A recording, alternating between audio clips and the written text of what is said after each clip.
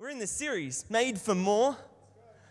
We have been journeying through the book of 2 Timothy, and I don't know about you, I'm just amazed at the wisdom and the truth that is in 2 Timothy that we can learn from. And it's not just relevant to that day and age and that culture, but it's so relevant to us here and now. So we're going to be continuing that journey and exploring a little bit more about 2 Timothy. But week 1, Anna, she brought to us a message on spiritual gifts and what it looks like to act in our spiritual gifts. Week 2, I spoke into what it looks like to act in an unashamed courage and to stand up for our faith. Week 3, Blaine, he expanded on that a little bit more and looked at what it looks like to be strong in the grace that is given to us through Christ Jesus. And then last week, Royce, he brought to us a message about our words and how big an impact they can have on the people around us and the importance of our words and the words that we speak. So we're going to be continuing to move into the verses that follow, and I want to start off by just looking at the scripture that we're going to be looking at here tonight. So if you have a Bible, I would encourage you right now to turn to 2 Timothy, and we're going to be reading a few verses. If you don't have a Bible, there's probably one around you, floating around you somewhere. If you don't have one at home, that is our gift to you. You can take that with you. You can go home, you can read it, because there is power in God's word, and I'd encourage you to do that. So 2 Timothy chapter 2, and we're going to be looking at starting verse 20. This is what it says. It says, "In a large house there are articles not only of gold and silver, but also of wood and clay, some are for special purposes and some for common use. Those who cleanse themselves from the latter will be instruments for special purposes, made holy, useful to the master, and prepared to do any good work. Flee the evil desires of youth, pursue righteousness, faith, love, and peace, along with those who call on the Lord out of a pure heart." Tonight I'm going to talk about holiness. More specifically, I've titled this message, "The Pursuit of Holiness."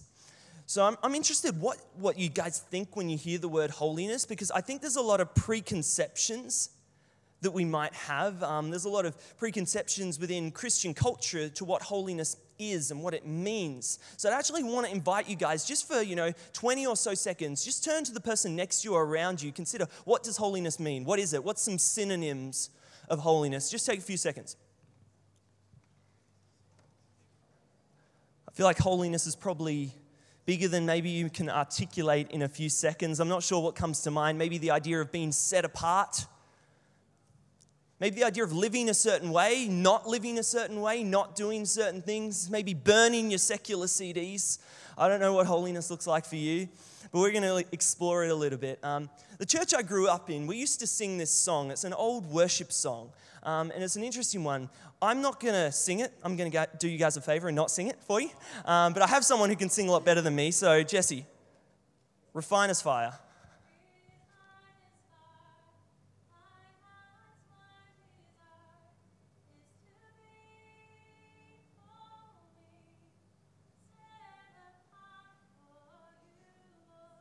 Who's heard that song before? Yeah, a few of us? Thanks, Jess.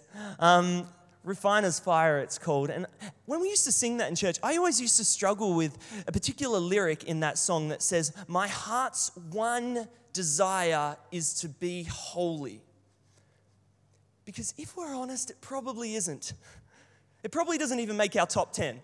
Like, we've got lots of things that we desire for our lives. We desire awesome relationships, friendships. We desire a joyful life, happiness, a full life. Holiness, it doesn't really make the list, but what I want to unpack for you guys tonight and what I want to explore is that if we want any of those things, if we want to see any of those things actually come to fullness in our lives, then we actually have to start with the pursuit of holiness. Because if we don't, what we're going to see happen is we're going to see sin destroy the relationships that we want to have. We're going to see sin destroy the joy that we want to have and stop us from actually living the life that God has for us. So we have to start with holiness. Now, holiness, it's an interesting topic, and as I started to prepare for this message, I realized it was a much bigger topic than I realized, and a much bigger topic than any single verse in Scripture actually articulates on its own. So I want to come back to 2 Timothy that we just read a moment ago. I want to land there again at the end. But before we can get there, I want to explore holiness from a more whole picture. I want to take a journey through Scripture and look at what holiness actually is and what it means. Because in doing so, then we can understand what Paul is calling Timothy to here. So I want to start in 1 Peter chapter 1. I think we've got it there on the screen. Says, prepare your minds for action and exercise self-control. Put all your hope in the gracious salvation that will come to you when Jesus Christ is revealed to the world. So you must live as God's obedient children. Don't slip back into your old ways of living to satisfy your own desires. You didn't know any better then, but you must be holy in everything you do, just as God who chose you is holy. For the scriptures say you must be holy because I am holy. Now, I don't think you have to have been to church for very long or read much of the Bible to hear the message that you can't be holy. You just can't do it, right?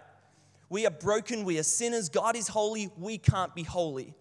We see it all throughout Scripture, but equally present in Scripture, we see that we're commanded to be holy. And I don't know if you get confused when you read the Bible, but I do, and it's things like that that just mess with me. Because which is it? Are we not able to be holy, or are we meant to be holy? We see the same thing with righteousness. It says no one is righteous, not one. And then it's almost like verses later, it's like be righteous. It's like, wait. How does that work? Do we receive it as a gift, or do we have to work for it? Well, I think the answer to that is yes. All right?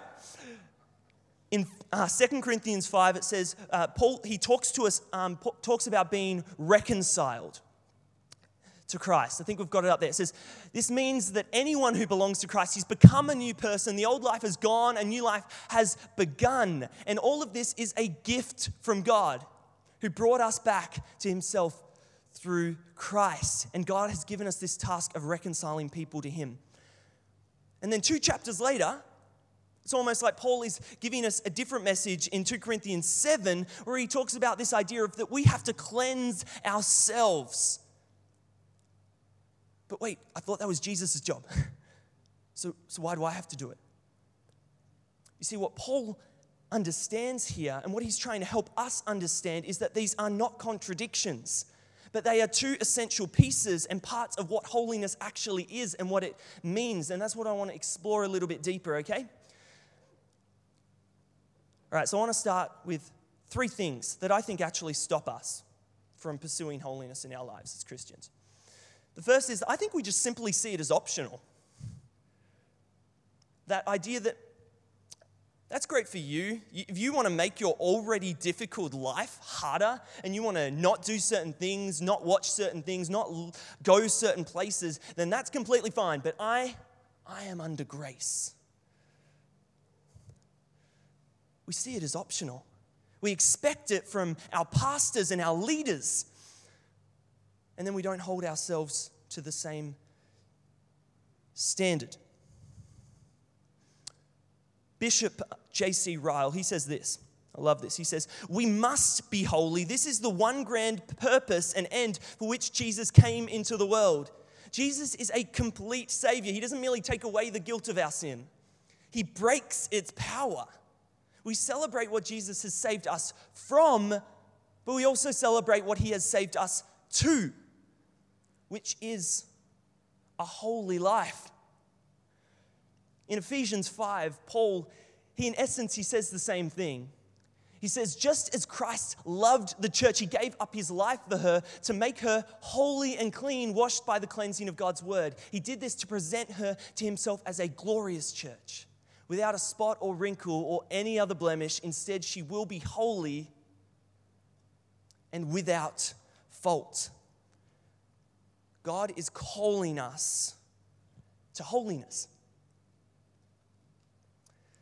And I think for some of us, that's actually a little bit disappointing.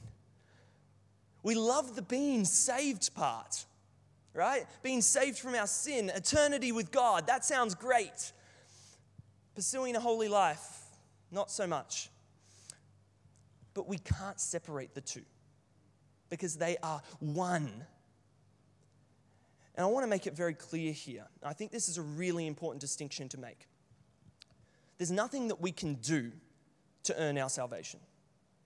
All right? We are saved by faith, not by works. But often we say this, we're saved by faith, not by works, but we are saved by faith for works.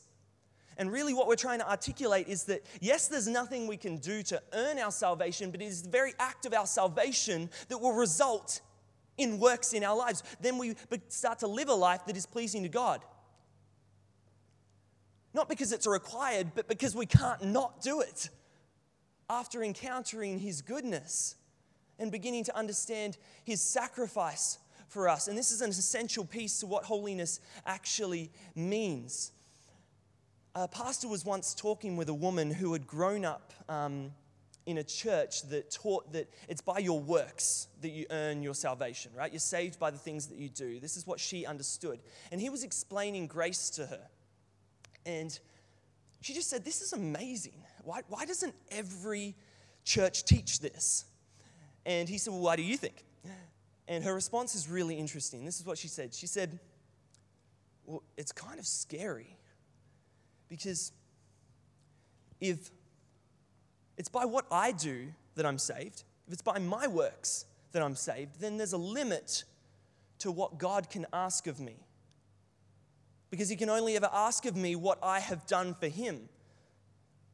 But if grace is true and Jesus' sacrifice is true, then there is no limit to what God should or could ask of me. It demands unconditional obedience. That's what grace is. That's what grace means. It is not a license to go and live your life however you want to live it. But when we truly understand Jesus' sacrifice on the cross, what He gave for us, then we can't not respond. And that response, it looks like a life that seeks to please God. And I would say, and this might be controversial and you might disagree with me, and that's completely fine, but I would argue that if you do not have any desire to live a life that pleases God, then you do not understand the cross. Because if you do, it changes you. It begins the transformational process that we call repentance. Because that's literally what repentance means. It is a change of mind that affects our actions. And repentance is not a requirement for salvation, it is the response to salvation. And when we understand Jesus' death and what He gave for us, I would argue that we cannot not respond in that way. It is the very act of us being made holy that leads us to live a holy life. The pursuit of holiness is not optional. It's the response to what Jesus has done for us. And you might say, okay, well, that's fine. I want to do it, but I've tried, and again I fail. I'm sure I'm not the only person that feels like that. And I think that's the second reason we don't do it, is because it feels unattainable. It feels impossible. We try to please God, and we again and again just screw it up. And we find ourselves at that point where what's even the point of trying anymore? I just can't do it. It's impossible. There's two ways that we can look at God, and it's really important to understand God in both of these ways. The first way is that God is a judge. And as a judge, and as we stand before God the judge, there is nothing that we could ever do to be innocent. Why? Because we're judged by the law, and we've all violated God's law. So we are all guilty. There is no good work that you could ever do. It's the same in any courtroom. It doesn't matter how many good things you've done. It doesn't change the fact that you've broken the law. But in that courtroom, we are made holy by what Jesus did. You see, He stands before us, and instead of seeing our brokenness and our sin, God sees Jesus' holiness. That is why we are made holy before God the judge. But God isn't just a judge to us. He is also our Father. And as our Father, we have the ability to please him. We have the ability to live our lives in a way that makes him proud, where he's able to delight in us. And what that looks like is a life that pursues holiness. But I still think that we would agree that we just feel like again and again we just stuff it up. I want to please God, but again and again I fail. You know, multiple times in my life, I've come to the point where I don't even want to ask for God's forgiveness because I know I don't deserve it. So I don't even want it because I just failed that many times. And you see, I actually think that it's in moments like that that we can become so focused on seeing the victory in our lives, seeing victory over sin in our lives, that we lose focus on God. I actually think this is a problem with Western Christianity. We have an obsession with victory, right? Because the problem with victory is that victory is often self-focused. I did it, and it's often sin-focused. I overcame it.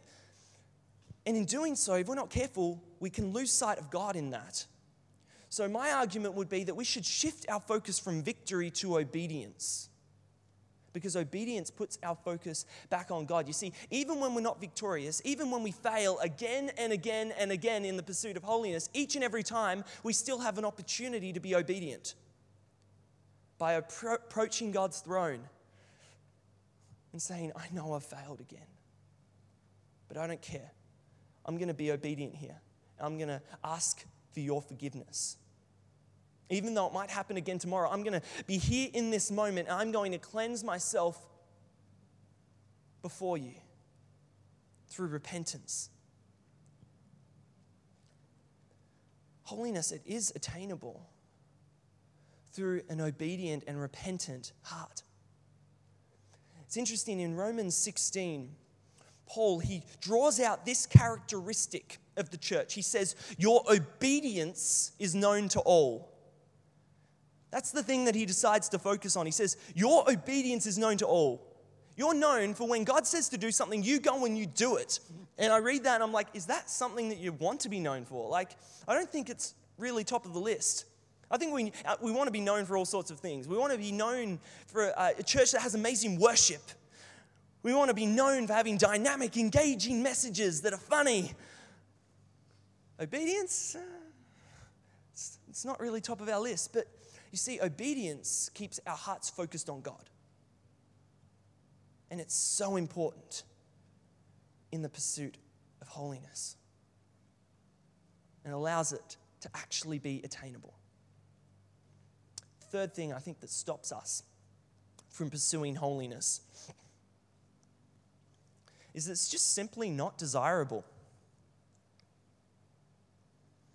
You know, in preparing for this message, I read a number of articles, and multiple made this comment. They said that holiness in our culture has been replaced by authenticity.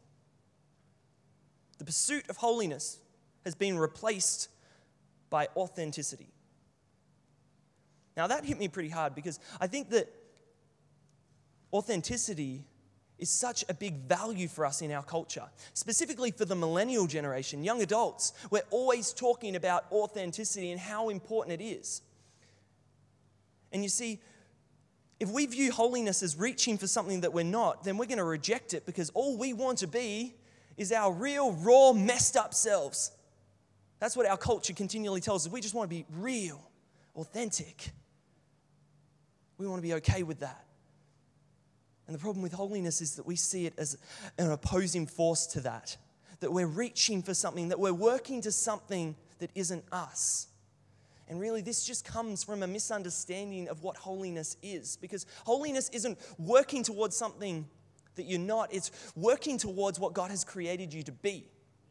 Right? Because God has called us to a holy life. We read that before. We read it all throughout Scripture. We are called to holiness. So really, by pursuing holiness, all we are doing is following the call of God in our lives. And there is nothing more authentic than doing exactly that. Authenticity and holiness can work together. Jesus is the perfect example of this. The most holy person who ever lived. He didn't only just live a holy life himself, but he continually called other people to holiness. And yet, he was the most compassionate, loving, relatable, and authentic individual who ever lived. If we want to see how these things can coexist, then I think we just need to examine the life of Jesus. Holiness, it should be desirable in our lives. Why? Because we should desire to be working towards seeing the image of God in our lives. And that's what holiness is all about. That's what it is. That's what it means. So I want to revisit 2 Timothy here. I want to take a look at what is Paul encouraging Timothy towards here in these scriptures. In 2 Timothy chapter 2. Verse 20, in a large house, there are articles not only of gold and silver, but also of wood and clay. Some are for special purposes and some are for common use. Those who cleanse themselves from the latter will be instruments for special purposes, made holy, useful to the master, and prepared to do any good work. So flee the evil desires of youth and pursue righteousness, faith, love, and peace, along with those who call on the Lord out of a pure heart. Paul, he's using this very clear illustration here. And he's saying there's two kinds of vessels, and I've got an example here. I'm not one for props normally in a message, but I just think this is such a clear illustration.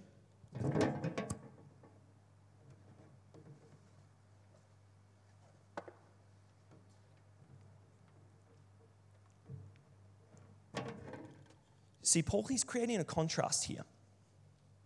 He says there's articles of gold and silver for special purposes.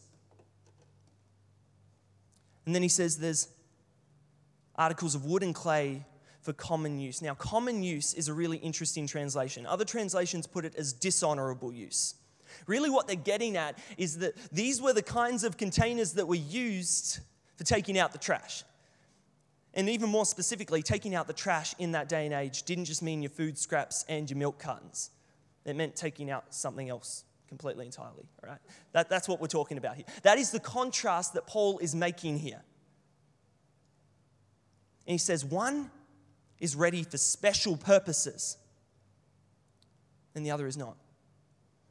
Now, I want to make it clear here that I do believe that God can work through sinners. If he couldn't, I wouldn't be up here talking to you guys right now. But we can't get away from what Paul is saying to Timothy here. He's saying that those who cleanse themselves, those that flee evil desires and pursue righteousness, made holy, they will be better positioned and prepared for God to use for his work. That is, in essence, what is at stake here. That is why each of us as Christians should desire to pursue holiness and see it as part of our lives, because it prepares us, it makes us available to be used by God. So I want to ask you, when God gets ready to move, when he gets ready to begin the process of transforming communities, when God gets ready to go into schools and classrooms and workplaces, when God gets ready to do something absolutely incredible, not boring, not ordinary, but write it down in the history books kind of stuff, when God gets ready to move, what kind of vessel are you? Are you one made holy, prepared for every good work? Or are you going to let the unrepented sin in your life render you ineffective? That's what's at stake here. Holiness, it's not optional. It's the response that we bring to everything that God has done for us. It is attainable through a repentant and obedient heart. And it should be desirable for each and every one of us because it is what God has created us to be. We are called to a holy life. So I want to ask you, is the pursuit of holiness a priority in your life? Because if it isn't, it should be. It's as simple as that. So I want to invite us to take some time here in a moment to reflect and to consider what our life looks like. Are we living in a way that's pleasing to God? What are the things that are hindering that from taking place? What are the barriers to our pursuit of holiness? And we're going to do that over a time of communion. I just think that's so appropriate. Because communion is an opportunity. We take a cup of juice that represents Jesus' blood that was poured out for us, and we take a small biscuit that represents his body that was broken for us. That moment in history on the cross where we were made holy. We remember and we reflect on that. But equally so, and as we said before, we shouldn't just be celebrating what we were saved from.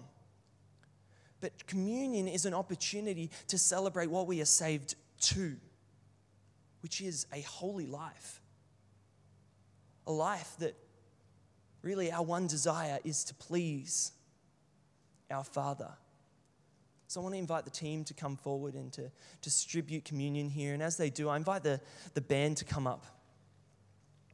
They're going to share a song with us as we do this.